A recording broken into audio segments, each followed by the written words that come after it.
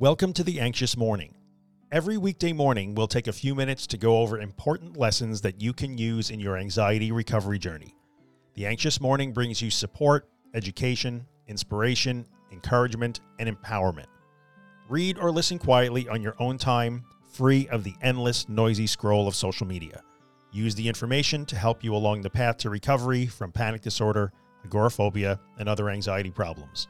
For more, visit us at theanxiousmorning.com.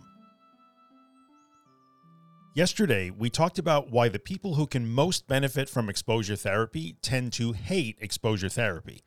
When people recoil at the mention of exposure-based recovery methods, they are often missing the part where we start with very tiny steps. If you've been stuck on your sofa for the past 6 months, you're not going to be driven into the woods 100 miles from home and left. That's not exposure. Effective exposure incorporates two main principles that can really bring down the terrifying factor in a big way. So if you're imagining that doing exposure work would be like having a continuous panic attack for 6 months, you're mistaken, and here's why. Exposure is based on incremental progress. There's a reason why it's called graduated or graded exposure. When treating something like agoraphobia, exposure work can often start with simple visualization exercises or practicing the act of putting on one's coat or tying one's shoes. There is no need to start with moonshot exposures. In fact, the vast majority of therapists would simply not allow that. Starting with very small steps is the most effective way to get the recovery ball rolling and to build a strong foundation that more challenging tasks can rest on. If you've ever seen the hilarious movie What About Bob, you know the value of baby steps.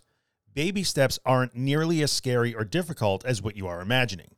Exposure can be anything at all. A good counselor or therapist will understand that you are not really afraid of the supermarket, but rather that you fear the discomfort of anxiety or panic in the supermarket.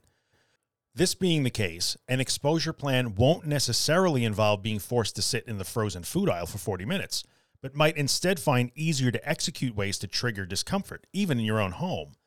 Sometimes simply changing a morning routine or working on modifying the way you talk about your anxiety can be difficult and triggering.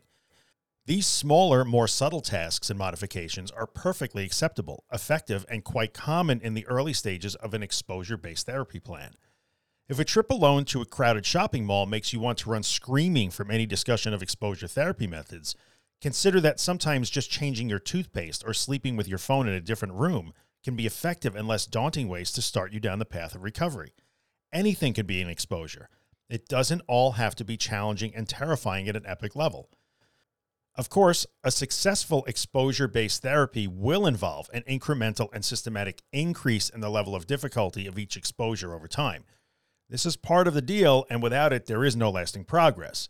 Starting small and being resourceful and creative in the beginning means that you'll build a stronger base to stand on, making the larger tasks and challenges you've faced down the road less difficult and frightening than you are imagining them to be right now. Exposure therapy is hard. It involves being afraid and uncomfortable intentionally and by design.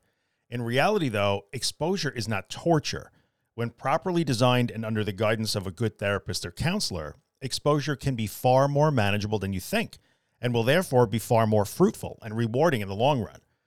Take some time to look past your initial distaste and disapproval of this type of recovery plan. You may find yourself feeling empowered to give it a fair try once you do. Now, tomorrow, we'll take a look at the concept of courage and how it's so often misunderstood. Hey, if you're enjoying the podcast and you'd like to get a copy of it delivered every morning into your email inbox, including a full text transcription, head on over to theanxiousmorning.email and sign up for the newsletter.